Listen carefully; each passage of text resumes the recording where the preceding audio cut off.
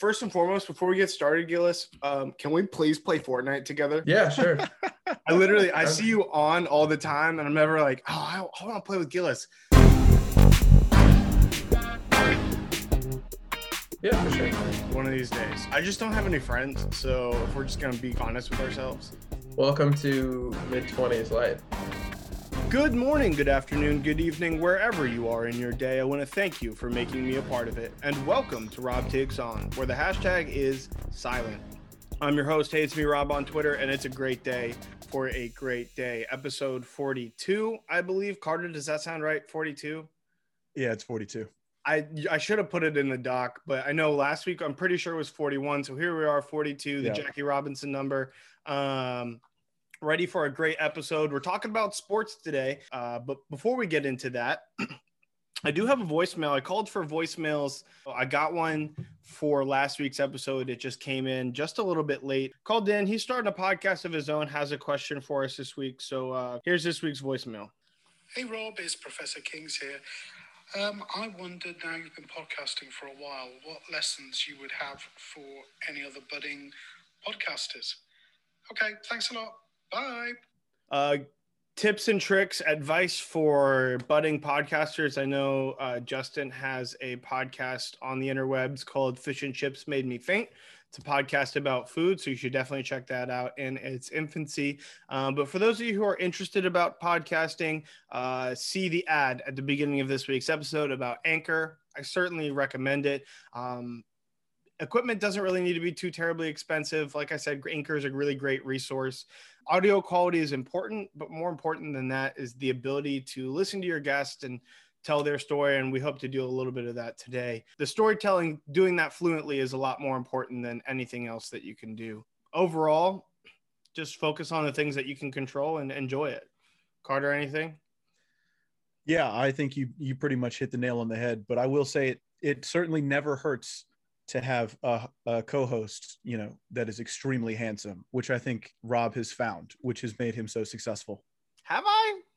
You have. I don't know about all that, but my mom would agree with me, by the way. So that's one, and then what? Your fiance and my fiance. Yeah. Oh, okay. So there's two. It's two. Okay. Maybe we'll It's ask not a coincidence, is what I'm saying. Maybe we'll ask our guest today when we get him on here, what he thinks. That kind of leads us into our topic of the day. Sports in COVID times. And so I introduce our guest of the week, Andrew Gillis. Andrew, welcome to the show. Thanks for having me, guys. Happy to be here. Yeah, we're going to talk about sports in COVID times, and starting with the Rob Takes On of the week of working sports again. Gillis, you have a background in sports journalism. What has been your experience recently covering sports here in 2021? Oh boy. If I can be blunt, I hate it. And I know that that sounds ungrateful or whatever. But I think what I don't know if a lot of people know about the way that beat reporting goes is typically throughout the course of a year, you are able to go into the locker room. There's an allotted time, and obviously it varies by NFL, MLB. It depends on the different league and the different teams, but you're able to go into the locker room. You're able to speak face to face with these guys. You're able to have, conversations that are, more than just, tell me about this great game. Tell me about this play. Tell me about this, this new play, whatever it is.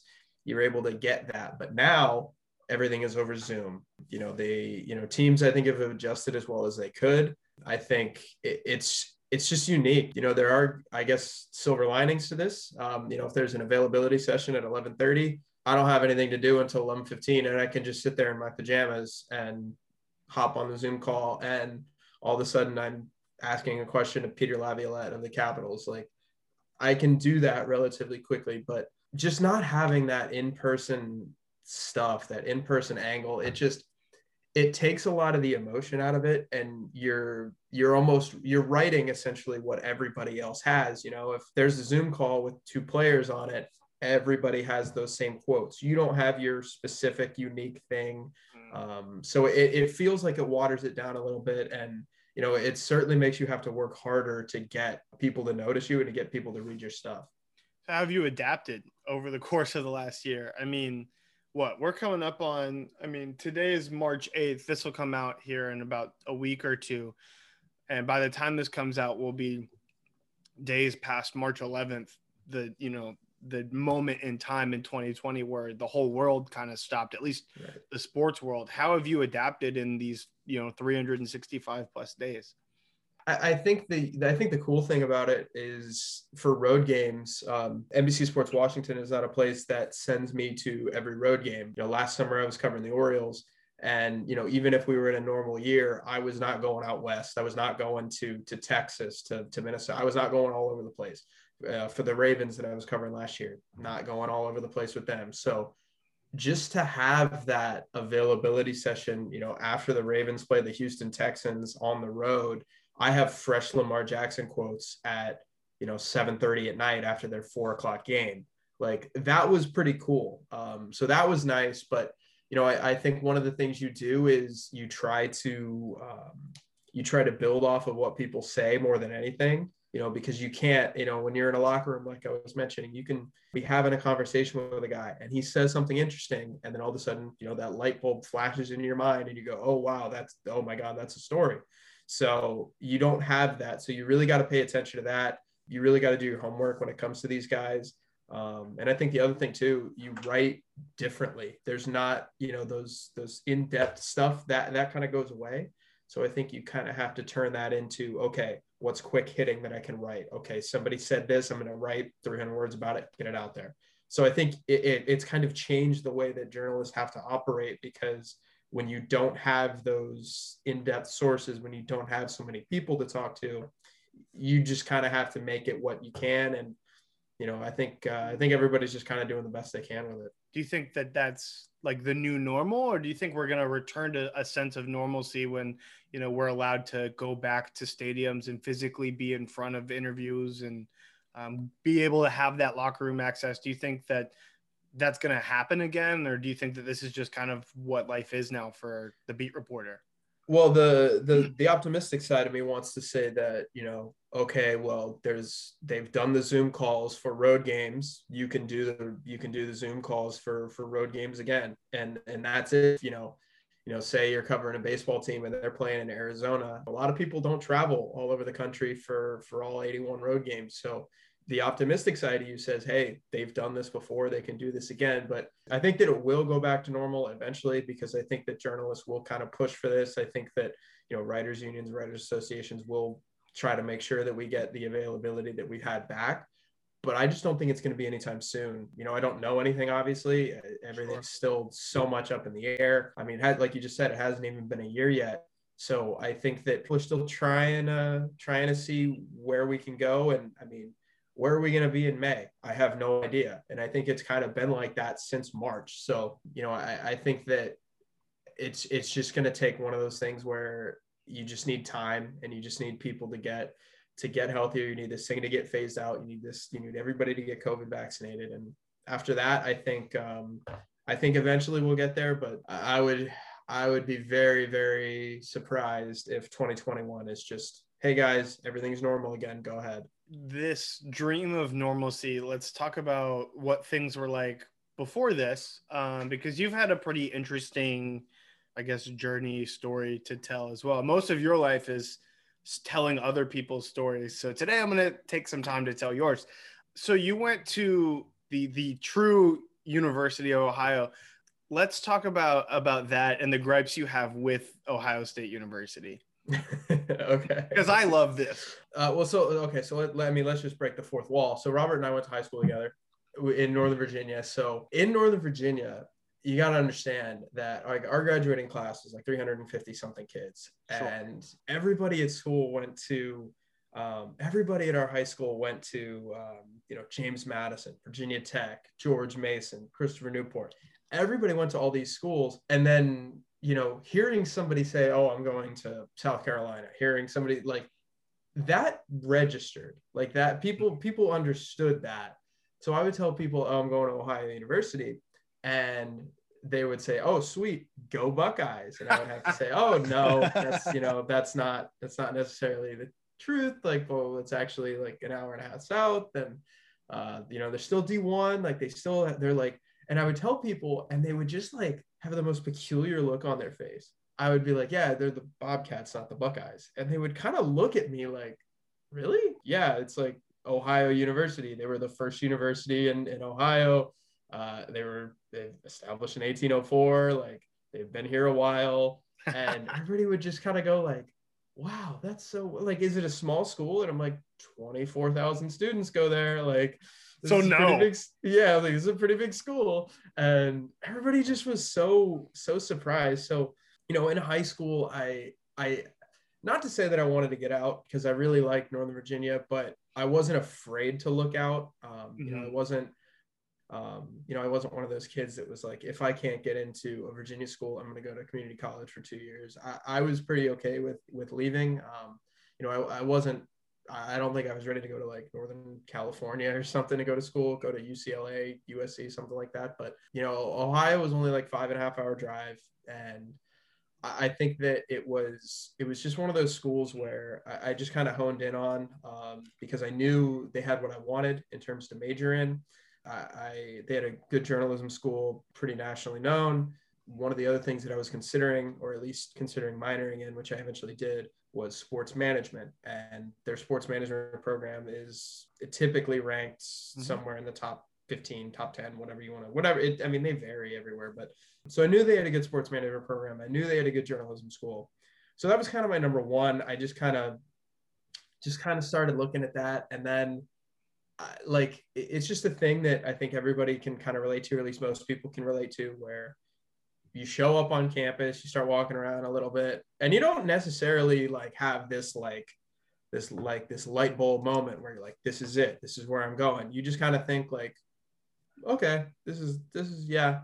And you just eventually kind of come to realize, you're like, oh, this is where I'm going to be going to college. This is it. So not that many people from our high school went to the state of Ohio. And trust me, the Buckeyes think they own the state of Ohio. It is the Ohio University. Ohio University was there first. Ohio University is technically, I'm looking at my graduation diploma right now. It says the Ohio University.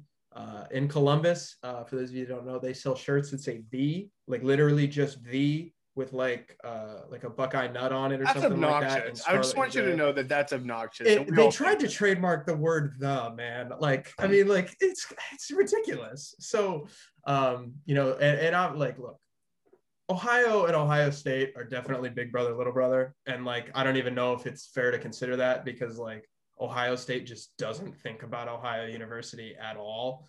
But anytime the softball team beats Ohio State, anytime the field hockey team beats, anytime anybody beats Ohio State, it's a big deal. So I've often said, and I'll finish this rant with this, I've often said that my dream in sports for the rest of my life is that Ohio University either beats OSU in football, because it would be at the Horseshoe, or they beat them in the NCAA tournament in the Sweet 16 or later. If any of those happen, I can die. Roll Bobcats. Incredible. It would just be incredible. Roll Bobbies. You taking a Fanatics bet for the Bobcats, Rob?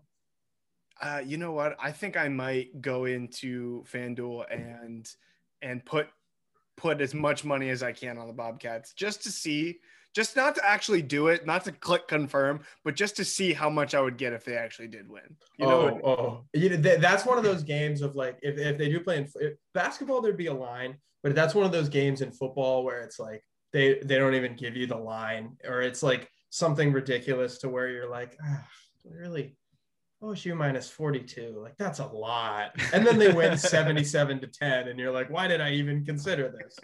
But. So while you were at Ohio, I know you went on a couple of fun trips to cover the football team, and I know since then you've been kind of all over the place covering teams and sports. Where have you been your like top 3 or 4 places that you've been as a journalist, as a reporter? Yeah, that's a good question. When I was at Ohio University, I was the sports editor for the student newspaper my senior year. I was the assistant my junior year. So with that came the football beat. And when I was there, when it was my junior year, Ohio played at Neyland Stadium in Knoxville, and that was so cool. I remember we drove from Athens to Cincinnati to because we were in like some Civic or something, and we had 5 people, so we needed to spread out a little bit. So we got the sports editor's mother's car, which was bigger, and then we drove down to Knoxville, and just like we drove through the Vol Walk, which is something they do down there where they block off the streets. Everybody that's going to the game like is just lined up on the side of the roads, and they just watch the players walk from like the practice facility. And the players, what they do, they walk down the tunnel, and then they walk across the field to the opposite end zone. They do a little breakdown, then they go back in the locker room. And we were getting there like right before this was about to start, and we had a media pass, so they waved us on through. So we are like driving through the Vol Walk, and we turn, and we just see this like the big sign, Neyland Stadium. And that was, I think, like I've covered games at M&T Bank Stadium, like playoff games at an NFL stadium, and I've covered games at Neyland Stadium, and I covered a game my senior year at Purdue, but that Tennessee game just kind of stands out because it was the first, and also like there's like 100,000 people at that game. I've never been around that many people in my life, and that was great. And actually later in the year, Ohio played in the MAC championship game against the Row the Boat, PJ Fleck, Western Michigan Broncos. And I went down onto the field for the last like 5 minutes of the game to look for anecdotes to write in my stories, to take some video on my phone. And I was like, Ohio, actually, they lost 29-23, and they were marching on the field at the end of the game, and they threw an interception with like a minute left. Mm-hmm. And I was like 15. I got a great video on my phone of the interception. And it was like that stadium was like so loud because it was all Western Michigan fans that had made the trip to see them go undefeated and go to the Cotton Bowl and everything. And so, I think a lot of things that I've kind of noticed is that eventually you just kind of get used to it, but those first, those kind of stick in your head. While we're talking about firsts, then let's talk about, then moving from interesting places to interesting people. You have the opportunity to talk to some pretty cool people. What has that been like? Yeah, I think it's a cool job, obviously. And, I think one of the cool things about it is that I remember the first day that I was covering the Ravens, like I moved and I had like 2 days at work at the office back when that was allowed. And I saw, my editors and stuff, and they were basically like, hey, here's your CMS. Here's everybody. Go to practice. And so I went out to practice, and that day, Ladarius Webb was retiring as a Raven. I'm standing there, and I just like looked to my left casually. Like I've been at the facility for an hour, and like John Harbaugh and Dick Cass, the team president, and Ozzie Newsome, the former GM, are standing like right behind me. And I like turn around, and I'm like, don't show anything. Don't show anything. And I'm just like staring straight ahead. And that was kind of my like, holy crap moment. And so that was cool. Like talking to John Harbaugh has been cool. I've been on press conferences with Bill Belichick. That was pretty unique. The Lamar stuff is, that 2019 season, that's one of the best quarterback seasons in NFL history. And like, that was the first NFL season I ever covered. He was so likable and so just outgoing and bubbly, and he was great. And then you have those like big guys, and then you have the lesser known guys. Willie Snead, a guy on the Ravens. I love talking to Willie Snead because he played at Ball State in the MAC. It was so funny. Like I would talk to these guys in the locker room, and they would be like, oh yeah, I went to, this guy went to Florida, this guy went to Iowa, this guy went to Texas, this guy went to Oklahoma. And I'd be like, hey, you watched Sooners this week? You watched Longhorns, whatever? And they'd be like, I missed them, damn. And I would walk up to Willie Snead and I'd be like, hey, how much do you watch Ball State? Because you never know. And he was like, I'll watch every game. 100% every game. And it was just funny to see that. So we talk MAC football all the time. So it's just those unique relationships you miss out on. And that goes back to what we were talking about earlier with the locker room stuff. I remember Ohio actually beat Willie Snead's Ball State Cardinals. So then, the week after the game, I walked in. I was like, "Hey, Willie, you watch any football this weekend? You see anything interesting?" And he, we were kind of giving each other crap. So just that type of stuff. And then, I got to throw this in there, like the high school kids. Sometimes you get the high school kid, you stick a recorder in their face and they shut down. Like they go into panic mode. They see that and they deer in the headlights. And then other kids just are unfazed by it. And, the one kid, like, I'll never forget, his name is Jacob Thompson, lives out in Northwest Ohio. I know that name doesn't mean anything to anybody who's probably listening to this, but he was in a car accident and before his senior year of high school, and he almost died. He was like in the hospital for like a couple of days. He was bleeding all over. And he's like telling me all this as like a 16, 17-year-old kid. He came back in football season and he dislocated his elbow, like his first game back. And he eventually made it back for the playoffs. And it's just like, I get it. Like, I understand that, like, talking to Lamar is really cool. And like, when I, talk to you guys, it's like, who's the coolest person you've talked to? It's like Lamar is the answer, or Harbaugh is the answer, or, Chris Davis is the answer. But those relationships with the high school kids and the kids that are not as well known, I think honestly, I'll remember that more than Lamar telling me that my speed rating on Madden is too low. Like, I'll remember the personal stuff more than I will the Willie Snead stuff more than I will John Harbaugh or Bill Belichick or Bill O'Brien or whatever. So the personal side of this is cool.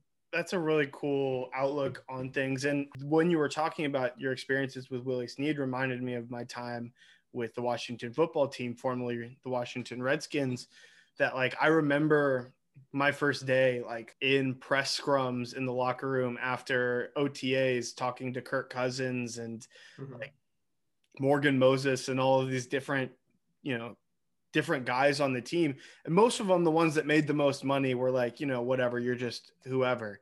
But the people that I got to know the best over the summer were the guys, the Willie Snead types. One that I specifically remember because it was a guy I've just enjoyed talking to more than anybody else, mostly because he actually looked for me during interview scrums, was a guy named Anthony Lanier. Played for the Redskins for a couple of years. Now he's with the Chargers on the defensive line. Was one of the nicest guys that I ever got the chance to talk to. And to Alabama A&M? Yeah, that's the one. All right, okay. That's sick that I know that, but go on. And every day, like, I mean, we went to, because I covered a lot of the, Washington charity events and a lot of the public relations stuff that they did.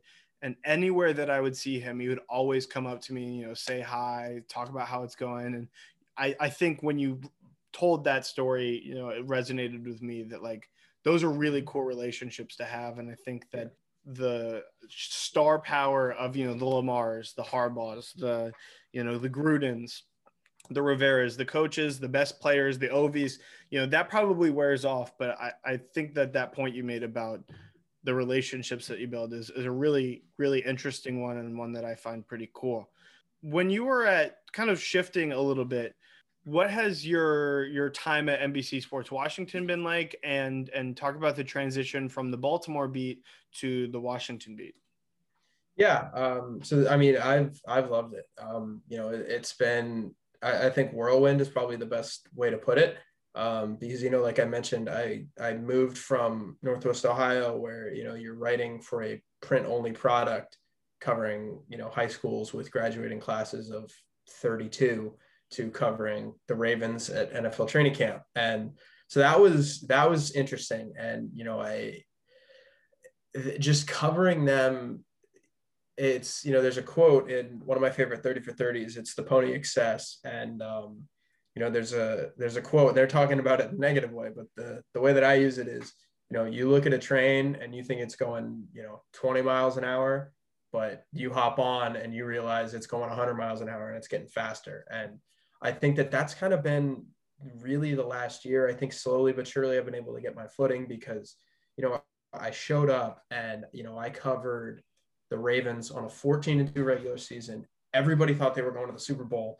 So we were talking about all that. And then all of a sudden the season just ends. It goes from, 500 miles an hour to 0 real quick. So then you just turn into baseball. And really from last year, like at the end of the year, you're just exhausted. So you take some time, and I went to spring training for the Orioles, and then you're starting to ramp up for the Orioles. And then obviously COVID happened. So it really threw me for a loop, because everything has been really, since I've gotten here, has been changing. And, that's not, I mean, that happens everywhere. That's not an NBC Sports Washington thing. And especially the last year.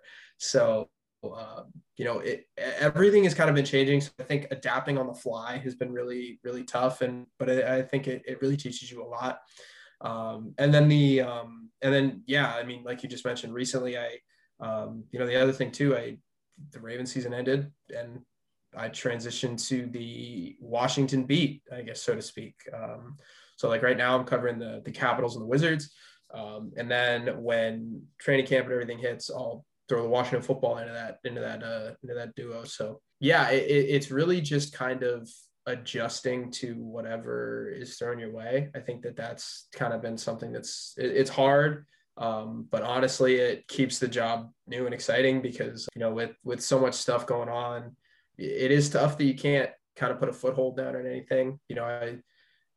Some of the Ravens rookies, I never got to talk to them in person, but you just kind of live and learn and live to adapt, I guess. It's adapt or die. So while you adapt, and while you kind of transition to the new role, I know that you have been with NBC Sports Washington for a bit. I know you're making this transition to the Washingtonian beat for now, but what's the ultimate goal, or what do you want to do that you could say, okay, if I'm doing this, like, I'm good?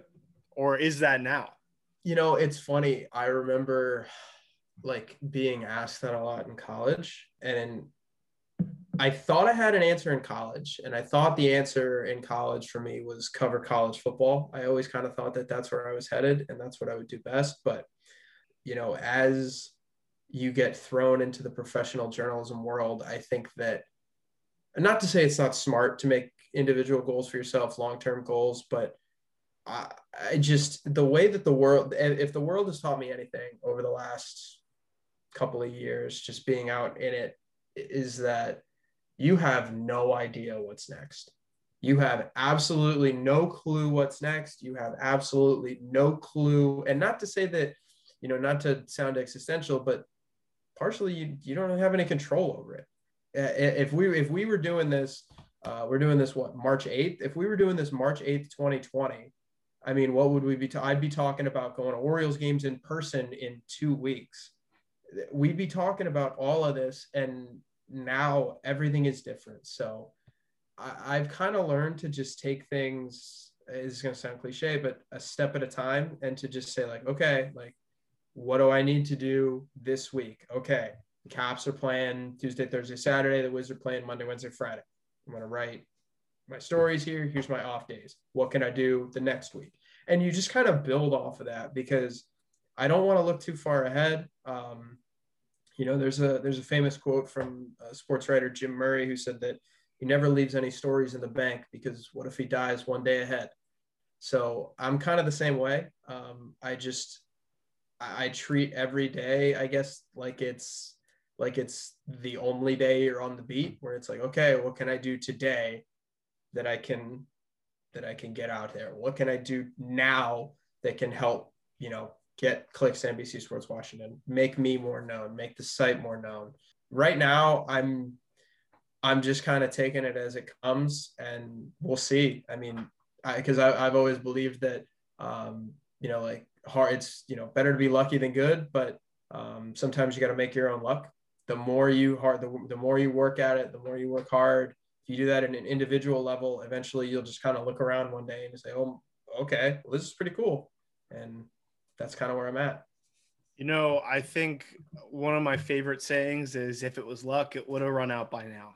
What kind of advice? I guess we talked at the beginning of the show. I was asked, what kind of advice do I have for a budding podcaster?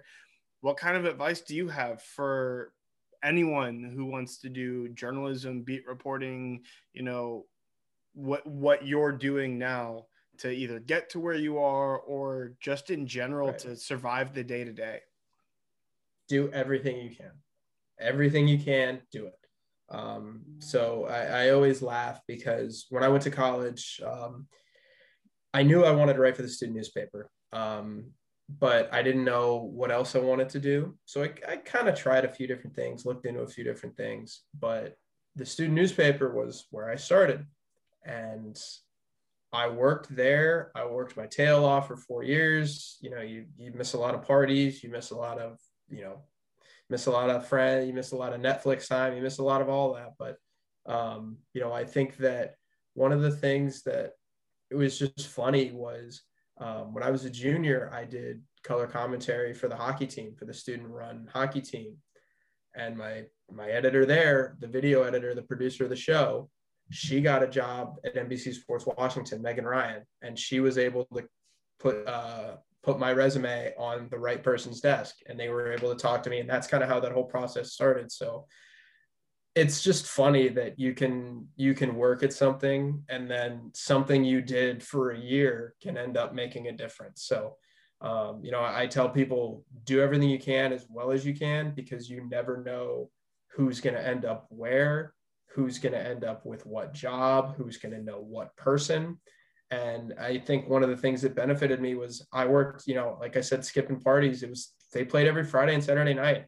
I missed a lot of stuff for that. You know, I missed a lot of hangouts with friends and stuff, but I worked hard. I knew my stuff. I did a good job, and Megan respected me for that. And when it came time, and Megan and I are good friends, and, you know, when it came time to apply for this job, I texted her and she was like, "Oh yeah, I can help you." And, you know, here we are. So I think that doing everything you can, just even if it isn't somewhat related to what you're doing, is really important, because you can either, even if you do something and you hate it, that's what I told people about writing. If you try writing for a newspaper and you hate it, at least learn how to write well, because whatever job you're at, you're going to need to send an email. You're going to need to do something writing wise. So always be looking to improve yourself, and always be looking to just every possible avenue for that to happen. Full of insight and wisdom, Andrew Gillis. You know, great advice. I would say that has been, I mean, definitely been cool from an outside perspective. Obviously, you know, we chat every time the Caps are doing well in the playoffs, and, you know, we've conversed periodically between, you know, high school and now, but just kind of from an outsider's perspective to watch from Ohio to, you know, the high school beat to NBC Sports Washington to now has been a cool adventure to watch. And I think anyone listening should take that advice, because I firsthand have seen what it does when you actually follow that advice. You turn into someone like Andrew Gillis, who is following his dreams and is doing a damn good job at it. So thanks for sharing your story. Absolutely. For taking the time to come on with us. Before we leave, let's transition to our final two segments of the day that we introduced last week as regular segments, those being Hot or Not and Florida Man. Okay. First thing on the Hot or Not list for the week, 7-hour layovers. Hot or not? I feel like that's a trick question, because it's got to be not. Don't overthink it. Yeah, like, no, absolutely not. I mean, like, I haven't really extensively traveled that much. So I think the longest layover I've ever had was actually due to a delay. I was about to say, this is not delay. These aren't delay layovers. Like planned layovers. Planned layovers, 7 hours or more. 7 hours, absolutely not. When I was a senior in college, Ohio played the Bahamas Bowl, and I went down there and I had a layover, and I think we flew from the Bahamas to Atlanta, and it was 15 minutes to change planes, but the gates were right next to each other. So we walked off the plane, turned, and just waited in line to get on the next plane. 15-minute layovers, That's great, hot. excellent. 7-hour layovers, 100% out. Not even a debate. Carter, hot or not? Absolutely not. Absolutely not. If I have a 7-hour layover, I'm not flying. It's Somebody messed up. unacceptable. If I have a 7-hour layover, there's something wrong. Exactly. Most places I'm going to go to, I can drive to in 7-ish hours. There's simply no way I'm going to spend 7 hours in an airport just waiting. No chance. Okay, so I understand the points that you're making, and I'm going to continue to play contrarian. Here's why I think 7+ hour layovers are hot, because, and for no other reason than they're planned. If I know that I've got 7+ hours to be in a city, that I can leave the airport with my bag, my backpack, whatever it is, my carry-on, go explore that city, get lunch, look around, and get back to the airport in time for my flight back to wherever it is I'm going, I think that that's hot. I think if it's a delay situation and like you have a 1 hour, 2 hour layover and you're delayed and you could be taking off at any time and it ends up being 7 hours, not hot. But if I was to say like I'm flying from here to Houston this coming weekend, I guess by the time this comes out, it will have been last weekend. Let's say I had a layover in Atlanta for some reason, and it was 7 + 8 hours, something like that. And I had time to go to the aquarium or go to Chick-fil-A headquarters or go to a Braves game. If that was when absolutely hot, like one of the hottest things ever. Think about it that way. That's a good point. Like I didn't, I think it actually Bueller's Day Off in any city. Now that I think about it, like it might even be worse to have like a 3 hour. Correct. Because then you can't go anywhere. I'm talking like a layover where you can leave and come back, and like that's still accounting for like the hour that you might have to deal with security. I'm still out though, because like we were talking about earlier, like you could just drive. Fair. It's like, because you're already in the plane, you're already up in the bird for how long, and then you're gonna sit in the airport for 7 hours and then get another. No, like I could drive to Kansas. Like, all right. Well, one of these days, Gillis, we'll take a flight out to Seattle or something, and we'll stop in St. Louis on the way. We'll hit a Cardinals game and then go to Seattle for whatever it is we need to go there for, and maybe we'll stop in Milwaukee or Chicago on the way back for the day. Then tell me that it's hot. See, you make a good point, but in my experience, I've most of the time only had layovers in Charlotte or LaGuardia, and I've been there so many times. There's simply no reason for me to leave the airport. There's no reason for me to spend an extra 7 hours in those cities doing absolutely nothing. I don't know. All I'm saying is final word on the matter is maybe be spontaneous once in a while. I don't know.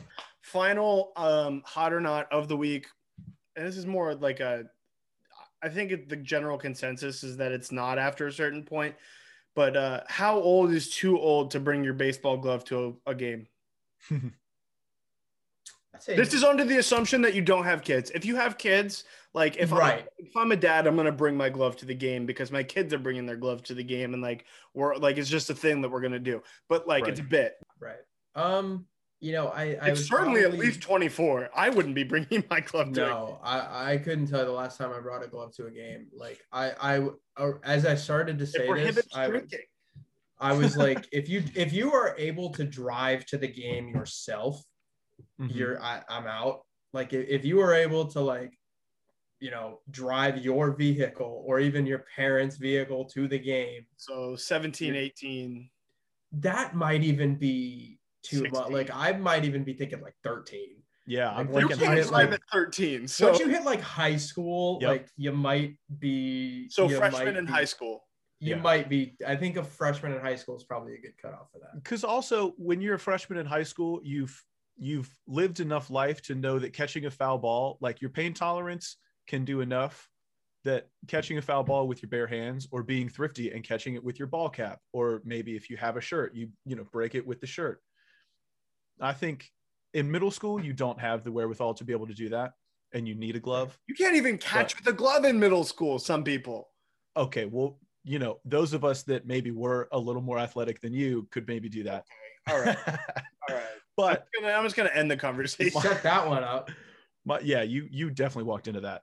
But I don't know. I'm in agreement here. My age here is high school. All right. Well, I'm a little hurt. And we're going to go ahead and before I get hurt again, we're going to end Hot or Not and go to our final segment. Carter, let's speed the pace up a little bit and head into Florida Man of the Week. Can do. I'll hit you with one this week.